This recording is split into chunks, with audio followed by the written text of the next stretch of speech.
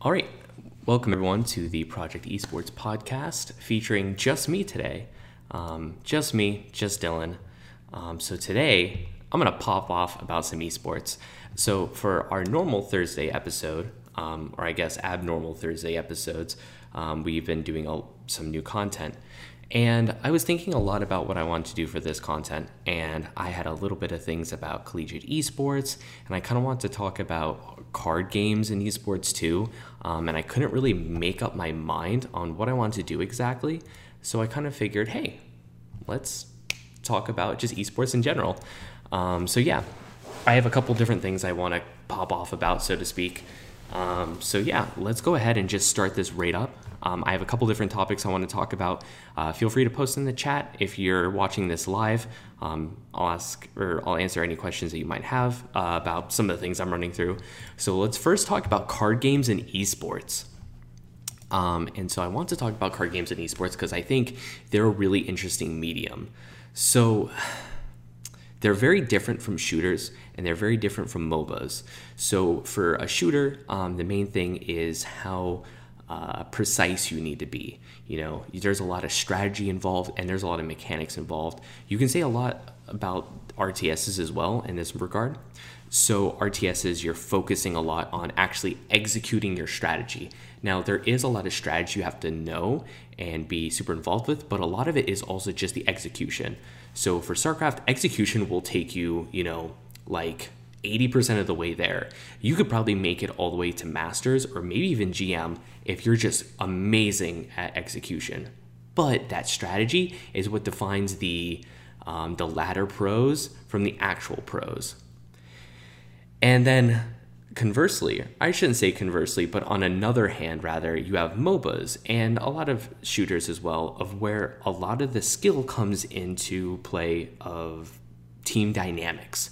So it's really hard to be, amazing at these games solo. You can totally do it. You can reach the top of solo queue, but the one thing that you really need to get really good like that is you have to be able to work with your team, and you have to be really good working with others and be able to communicate. And not only that, but you have to bring out the best in others, so the best in you can also be brought out.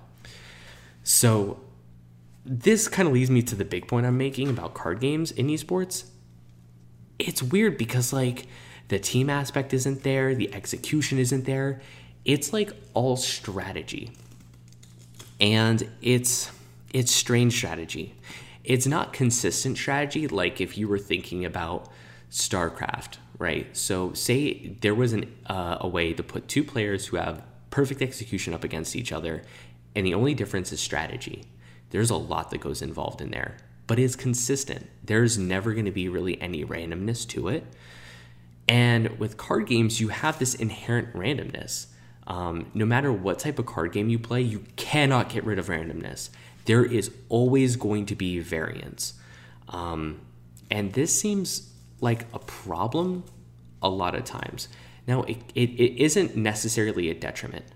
So the one thing that I think of is Magic the Gathering whenever I think of card games and variance and it not being the biggest deal. Now, for Magic, yeah, there is variance and you can make giant mistakes purely based on variance. So you can get mana flooded or you can just not draw any land and it's a whole big deal. And that does affect the game, but I don't know, I just don't feel like that occurs as often as it does in Hearthstone.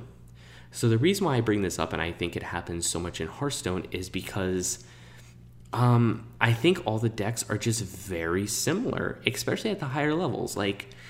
Whenever you have the expansion come out, there's a bit of time of where the meta takes a little bit for it to shift around, to focus, and to actually get locked into one area. But even in the time building up to that, a lot of the meta is just what was good in the last expansion. What were we doing before in standard? And you really never have the instance of where someone comes into these, pro games and they're pulling out strats no one's ever seen before. It's like, whoa. Like, the most you really have is like interesting tech decisions. And I went off on this the other day when we were just doing our normal podcast about the collegiate scene. And I am sincere of where I really like high level Hearthstone play. And it really excites me to see decks that aren't used very often, or, there's interesting tech decisions, because I think that's amazing strategy. And I think that's the stuff I think is super interesting. But unfortunately, I don't know if that's enough, I'm conflicted. I'm really conflicted on card games. Yeah, so the biggest thing I'm conflicted is, like I said, the variance. It's so weird to me that you could just get unlucky. And Hearthstone, being a digital card game, they're able to implement variance in a different and unique way. So for instance, in Magic the Gathering, you would never have a card that says, for 1 mana, deal 3 damage, randomly split amongst minions and the enemy. That's just something you can't really do. Now, in theory, yeah, you can do it, like if you do some crazy, insane dice rolls and blah, blah, blah, blah, blah. But that's not going to happen because it's not convenient. It's very inconvenient to like go ahead and do that mechanically or physically do that. But in Hearthstone, it's all done, on a computer. So you can do that. You can simulate that randomness. And that is good. But like, it leaves some cards feeling bad. If you're 5 off a lethal and you're playing Cube Warlock and you have a Possessed Lackey down on the board and you have a way to activate it, right? You have 1 Void Lord and you have 1 Doom Guard in your deck. There's a 50% chance you're going to win that game at that moment. And that feels weird because, like, if you're 1v1ing someone in a shooter and you both have the same weapon, it's never really a percentage of one person winning and the other person losing. It's who's going to be the most skilled here. It's never up to variance. And so I don't know. I think it's weird. And it's not necessarily a bad thing. In fact, I think that's where a big strategy of Hearthstone comes out, is the best players are consistently the best players because they know the variance in the game and they play to a way to reduce that variance, which I think is really interesting because now you're taking a whole new approach on the esports of where you're taking this game that inherently has a ton of variance. But if you're at the highest level, all the plays that you're making reduces the variance down to the lowest possible degree. Now, there is always still going to be that variance, but you're playing to the lowest possible degree. And like that to me is super, super interesting. So needless to say, I'm in this constant flux state of wondering whether or not Hearthstone is a good esport.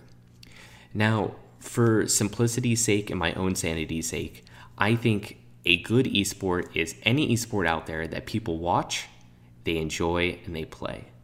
Hearthstone checks off all those boxes, and so I accept it as an esport, obviously. But, whenever I get into these kind of like, I don't want to say philosophical talks about what is an esport and what isn't, that those ideas kind of come back to the surface, and I have a hard time grasping on what do I actually think. Now, is it an esport because, it's just a video game that people play competitively? Yeah, if you go by that definition, then yeah, of course it is. But if you go by like the idea of, is it a good esport? I don't know. I don't think I can really answer that question because there is just so much left up to chance. And even if you get down to the variance being like very, very low, it is still present and it's still always present. Now, if we want to get out to the state of where Hearthstone is, like in its state of like, is it a good game or is it a bad game? Then obviously we can go way, way, way further than that. And that's a topic for a different day. But I just wanted to go into that and just talk about, kind of my thoughts on how weird variance is in esports and how it doesn't come up very often. So that's topic 1 down the drain. And so I actually want to talk about esports overall And I want to ask the question of why can't all esports just be like fighting games? And so I mean that in the way of how fighting games are conducted and some of the culture behind it. So I'm a big FGC fanboy. I'm terrible at fighting games. I am god awful. I was okay at my university at Street Fighter 4 when that was out, but that was like the most I could ever say. And even then, I would just get dumpstered all the time by random people. I mechanically am not a very good person at video games. Like, I guess I'm good enough to beat games on hard and stuff, but mechanically, I'm not the best person at esports by far. That's why I spend most of my day playing Hearthstone. But yeah, I wish more games could be like fighting games in the aspect of it feels like anyone can do it. There was a moment of where I was playing fighting games of where I felt like I was understanding how to play this game. And I felt like I could just go to these tournaments and I can play in them. Like, I went to a tournament once and I played in it. And I mean, I got dumpstered in pools and I didn't make it out of pools. Actually, I went 1 and 2. I was very proud that I went 1 and 2 in my pool. But regardless, like, I still felt like it was obtainable because, like, you played in this tournament. If you made out of pools, you went into the bracket and you could work your way up and you can win this tournament and win a prize. Like, it was viably there for me. And when I think about esports, like League of Legends and StarCraft, it doesn't feel real. Like, it doesn't feel like I could really ever get to the top. Like, putting aside the fact that, like, I cannot play these games super well, it just, like, I can't piece together in my head how I could end up on Liquid. If we're talking about Street Fighter, I could piece together in my head how to get on a team very easily, you know? Obviously, getting good is step one, but from there, it's very straightforward. You go to your weeklies, you play a lot at weeklies, you go to these tournaments, and all of them are open bracket for the most part. And that's the thing I'm getting at is it's open bracket. Like, anyone can go in and anyone can win if they're good. But for League, it's not like anyone can enter into Worlds and make it to Worlds and win Worlds. Like, it's not like any team can do that. And that's something I wish there was more of. Like, obviously, Worlds is special, and the International is special, of where you have these already established pro teams, and you're following their storylines up until this big tournament, and that's cool, and that's awesome. And it's just like the World Series, and it's just like the Super Bowl. But I feel like there's a space for you know, being able to win the big one just being an amateur player. Like, it sucks because there's a lot of stories out of, like, EVO and some other big national tournaments of where you just have this person that, like, people haven't really heard of that much, or if they heard of him, it's just like, oh yeah, he goes to this local in Ohio and he just, like, he's really good there, but, like, I don't know what's going on today. He's just, like, popping off today. I can't believe he made it to pass pools, and I can't believe he's in top 16 already. Did you hear he knocked out Daigo? Like, that's nuts. And, like, that stuff is really cool because, like, yeah, at EVO, oh man, I think it was EVO 2014, this dude named Shinakuma666 knocked out Daigo Umehara. Like, or send him to loser's bracket. No one knew who Shinakuma666 was. Like, he was this random, like, he wasn't a random dude because obviously he is very good at the game. But, like, for the most part, he was this random, like, no name that most people didn't know about. Like, the most people knew about him is that he, like, sometimes made out of pools, but, like, those were tournaments no one ever really watched or whatever, and, like, he just, like, knocked Daigo into losers. Like, that's insane. That's like if I, like, entered into a tournament and I just, like, randomly knocked out Faker. Like, that's, like, not something that just happens. Like, that's crazy. And I really wish we could get those kinds of things, like, in other esports. I don't know. I think that leads me into my next topic, and that's how corporate should esports be. And I have this, like, burning heart for the FGC, and I love how grassroots it is. I love how they just, like, build themselves up out of nothing, and I think that is amazing. I really think that is amazing, and I think that's something that should be incorporated in esports as a whole a lot more often. But I also think there's room for corporations in esports too. Because, like I was saying before, I think Worlds and the International and BlizzCon finals for WCS are amazing things because they're these long, built-up storylines throughout the year that have a big conclusion to them. Like, it's amazing that you can have really long storylines of like these teams that like, and not even just throughout the year. I'm talking about years going back. You know, you might have a team like I don't follow League that much, but you could have a team like Liquid. Say if like Liquid, like for years they just couldn't make it to semifinals. They couldn't make it to semifinals. They were trying their best, and it was year after year they just kept getting knocked out before semis. And then this is the year, boom, they make it in the semis. Holy shit, that's so hype. That's the hypest shit ever. Everyone's going to be riding on that. Everyone's going to be like, oh shit, I can't believe Team Liquid did it. And like all the Team Liquid haters be like, oh no, this is bullshit. This was a fluke. Don't worry. They're going to get knocked out. And like, obviously the most ideal scenario is they make it. They make it out of semifinals. They make it to the finals. And it's like, holy shit, this is the storyline. Like all the people at Riot are like rubbing their hands together. This is like, yeah, this is the storyline we've been waiting for. We're ready to hit those high view numbers, and stuff like that's super cool. And it's a lot harder to have those really long, really drawn out storylines if things aren't corporate, because you don't have the regular teams. You don't have the giant infrastructure of getting these teams the most resources possible. It's really hard, and I'm sure if you sit down with James and you talk with him, he will tell you this. Amateur teams don't have that many resources, and they really scrounge things together, and they do a lot with it. Now, if you take that kind of drive that some of these amateur guys have, and you throw it into a pro player who just is so excited that they're playing League of Legends professionally for money, you throw that same kind of drive into them, and then just fuel them with money, like, holy shit. Like that's insane. That's like you're gonna go so far with that, and it's amazing. It really is amazing what like a little bit of money can do, because like now you can, you know, these guys can have coaches, and now these guys can have like sports psychologists, and they can have dietitians to make them peak their performance. Like it used to be a joke, like sports psychologists and like diet and exercise used to be a joke in esports. Like I remember the first time I heard it brought up was actually with TLO. He was an old StarCraft pro. He was European, and he went through a big losing streak, and he didn't really know what to do. And I think he was on Team Liquid all the time, actually, and that's why I dick ride Team Liquid so hard, because I really loved their StarCraft team, because I was always rooting for NA and European StarCraft pros.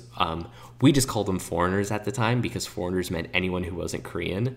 But yeah, so that's why I ride Team Liquid so hard, because I really love their StarCraft team. So anyways, the first time I heard about it was with TLO, and the big deal there was he was just losing and he didn't know what to do until and TL, or sorry, just so I don't confuse them, Team Liquid went to TLO, and they were like, hey, we have a sports psychologist and we have a dietitian and stuff, and let's fix your practice. And he was like, okay. And like the big meme about StarCraft pros at the time was like, oh yeah, practice for 12, 13 hours a day, blah, blah, blah. Like that's all you do. You sit there and you eat ramen. And that was true. That was actually true. A lot of people did that. They sat and they played for 13 hours a day, and they ate cup noodles, and they worked really good. They were really, really good. But what they did with TLO was they said, okay, well, how about like 3 to 4 hours of practice? And how about you start exercising? And how about we start giving you a good diet? Like, don't be chugging like Red Bull and stuff at these tournaments. Let's get some fruits and vegetables and get some good protein in your diet. And the day before a big match, we'll load you up with some carbs and stuff like that. And he really turned it around. Like, he didn't go on to win GSL or anything, but like we saw a big improvement. And not only that, like just his quality of life really improved. And I think that's super interesting, because like that was like the first moment of where we started realizing, oh, getting good at the game is not just about playing for hours on end. Like, there's a lot more that goes into it, especially when you have the tournament mindset of where, yeah, you know, the first couple hours of the tournament where you're chugging Monsters or Red Bull, like, you're going to be peaking then. But, like, as soon as you start hitting that crash, you're going to feel like shit and you're going to do terrible in that tournament. So how about instead, like, you eat some granola bars and, like, you know, you make sure you eat a nice big breakfast and you have some fruits and stuff in between, and take it from there. And it's weird because it took money for us to realize that, which is strange because, like, all we needed is to call in a sports psychologist to be like, you guys are fucking idiots. You don't know how to practice. You don't know how to have a diet. Like, stop doing what you're doing. Just follow what I'm going to tell you to do and you'll be fine. And you know what? People were fine. And that's such common knowledge now for athletes, or for esports athletes, that, like, you don't even, like, think about that. Like, the stage of your life where you're thinking that's how to be a professional player is when you're in, like, high school and when you're not even in the amateur scene. I guarantee you a lot of these amateur players who aren't even getting any money realize this. They realize, yeah, I need a good night's sleep. Yeah, I need to be eating a well-balanced diet, and maybe I don't need to be playing for 12 hours a day. Maybe I just need nice, clear, concise practices with a coach and my teammates. And, like, that's the key to it. And that's amazing because we would never have gotten that if it wasn't for the initial money coming in and these, like, trained professionals being like, you guys are fucking idiots. Because, like, who knows what we're going to be getting next? Like, I think maybe the next big thing that we're going to start breaking through is just etiquette in video games. Like, maybe we're going to start off by having, you know, these PR people come in and kind of teach a lot of these players, like we're seeing in the Overwatch League. And unfortunately, Dallas was doing horribly. We're going to see these PR people come in and be like, hey, how about you don't act like a fucking idiot? And how about you don't say racial slurs and call people horrible things? And professional players are going to be like, oh, maybe you're right. Maybe that'll make, you know, like, playing against other people better. And maybe they'll make my, you know, mentally I'll feel a lot better because I'm not such a toxic person anymore. And I'll start communicating with my team better. And it has this really weird ripple effect. And then, like, maybe we'll start seeing that a lot more with amateur teams, even though I know, like, a lot of amateur teams just inherently, a lot of them are nice because they're really passionate about what they do. And so, like, that's, like, a weird, like, thing of where, like, they sometimes are already above that because, like, they're so passionate about what they're doing that they're putting 110% into it. And anyways, I'm digressing, but, like, maybe that'll be the next, like, big esports athlete renaissance, is just manners. It's just having good manners. Because, like, bad manners in video games has been around forever. Maybe it's been around as long as, you know, the idea of play 13 hours a day and eat cup noodles and you'll be an esports pro. Okay. So, yeah, I think those are really good. Now let's go on. I actually want to dig deep into the collegiate scene. I'm going to turn on my light real quick. So just give me 1 second.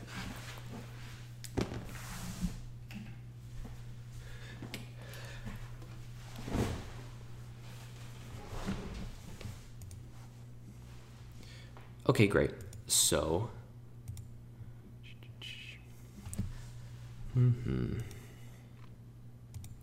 okay, so next I want to talk about the collegiate esports scene. And I know this is something that's like, yeah, Dylan, you bring up collegiate esports literally every time on the podcast and you ride it super hard, and that's a cool thing. What more can you add about the collegiate esports scene? And so the thing I want to add is just how different it is from what you see on the outside looking in. And mainly, I just want to talk about how organizations actually look on the inside. Because collegiate esports is, you think of, oh, this university, they have esports programs. Either they're well-funded and have scholarships, or they don't. And that's actually not the case. Each esports organization looks very, very different on the inside. So I know that Andrew is doing a piece on a university in Wisconsin, and from what he told us last time on the podcast, their club is very much esports players who want to be competitive. Everyone in the club is basically on a team and they want to be fielded for a team. And there's a lot of clubs like this. These are the clubs that are aiming to become programs.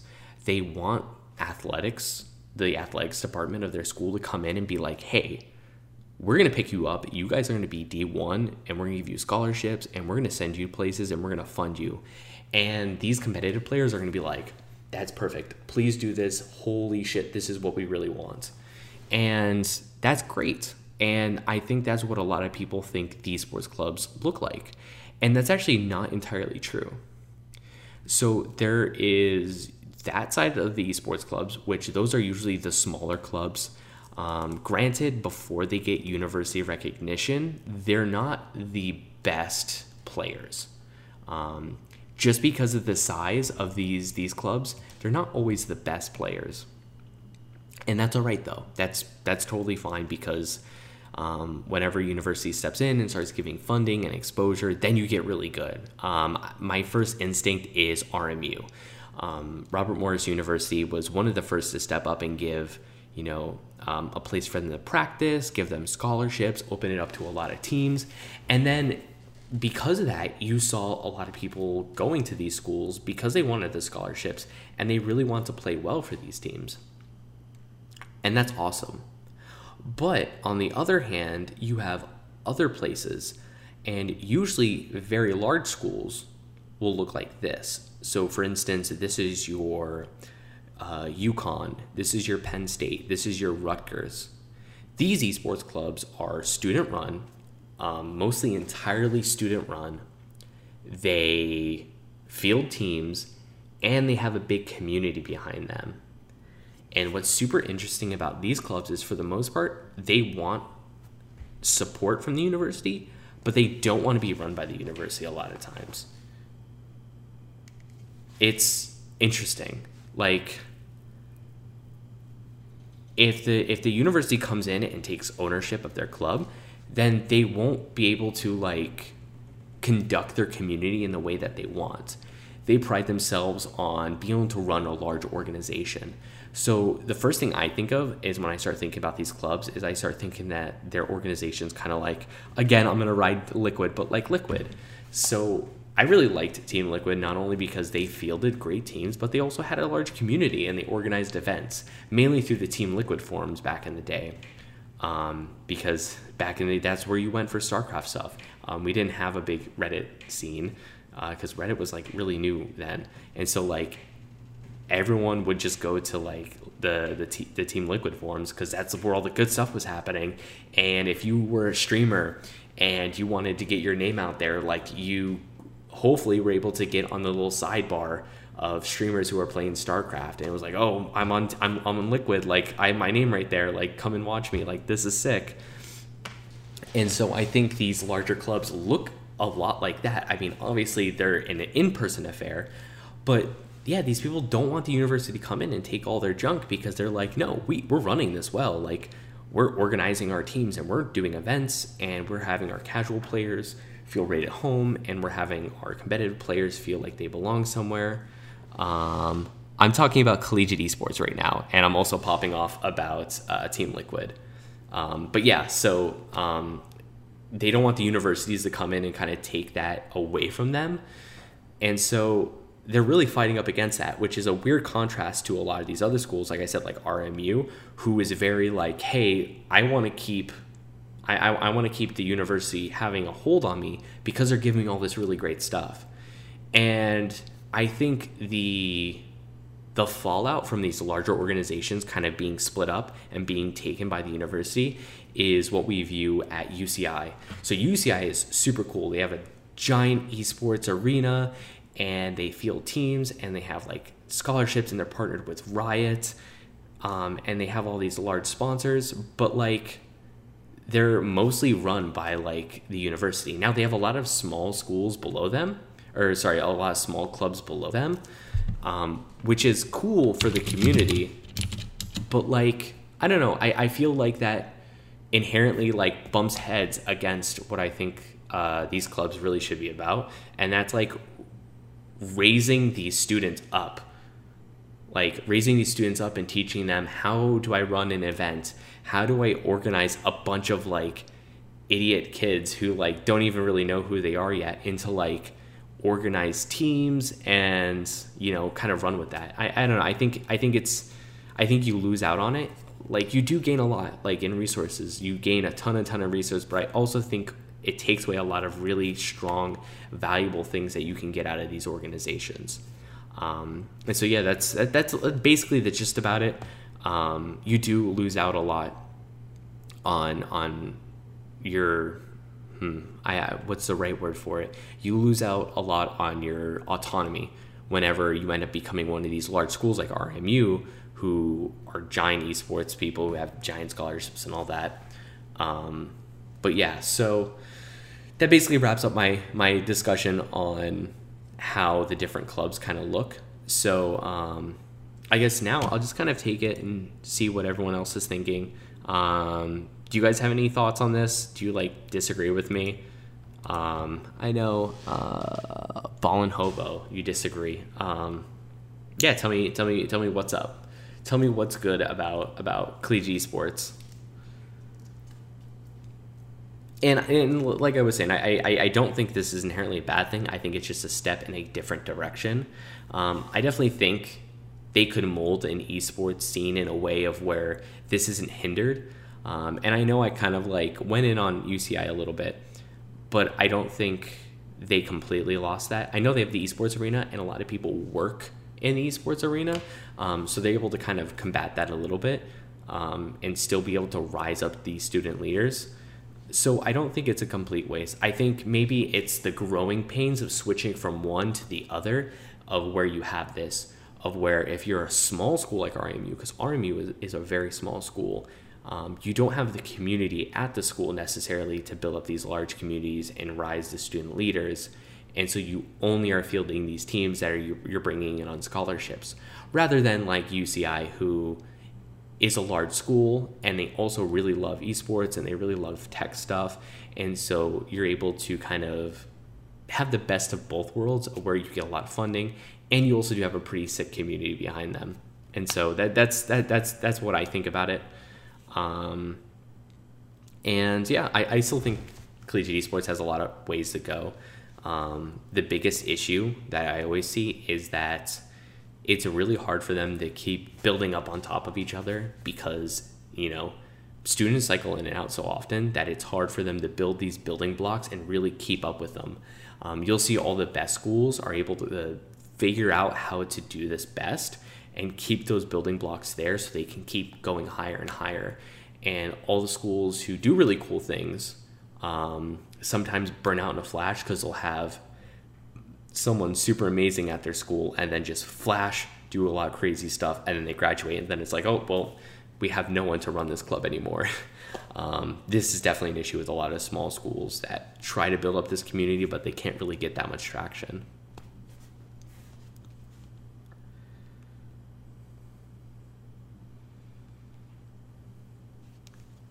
But yeah, so I think that wraps up my random kind of talks about esports. I know I ran through like a bunch of different topics for the last half hour or so. I'm going to end up clipping it up a little bit down for iTunes and Stitcher and Google Play and all that, which will probably go up tomorrow. On YouTube, if you want to watch this kind of in a more bite-sized version, might clip up the clips for each of these topics, so you can go ahead and watch them there. But yeah, I think that does it for my little spiel on all the things I want to pop off with esports. So thanks for stopping by. If you stop by, be sure to check us out on iTunes at Project Esports Podcast. You can also look us up on YouTube at Project Esports Podcast, and Twitter and all those good social media stuff. So thanks guys for tuning in.